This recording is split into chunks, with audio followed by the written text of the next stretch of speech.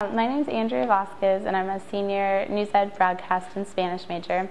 And when I'm getting ready for an interview, first I put together my packet, I get my resume, my cover letter, my clips, and I also research the company or paper or station I'm applying for so that I can show that I'm really interested in this internship specifically and ask intelligent questions about the internship and the company and show that I'm really invested in this to the recruiter or the interviewer.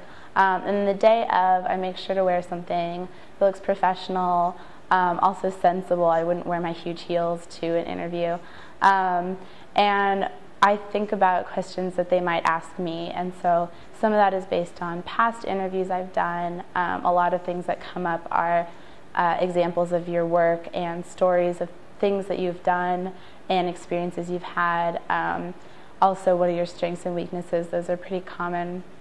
But also things more specific to what that company is about and things that they might ask about related to that or related to the packet that I've given them. And then I just try to make sure to be a few minutes early and try to be as calm as I can. And hopefully if I prepared well, that helps with my calmness and my confidence. If I do freeze up, one thing I've heard is to rephrase the question in your answer because it buys you a couple seconds.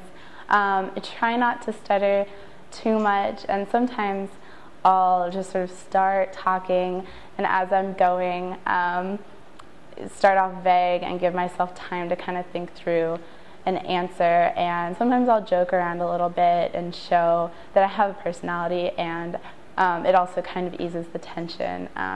And then I can kind of come around to what a comprehensible answer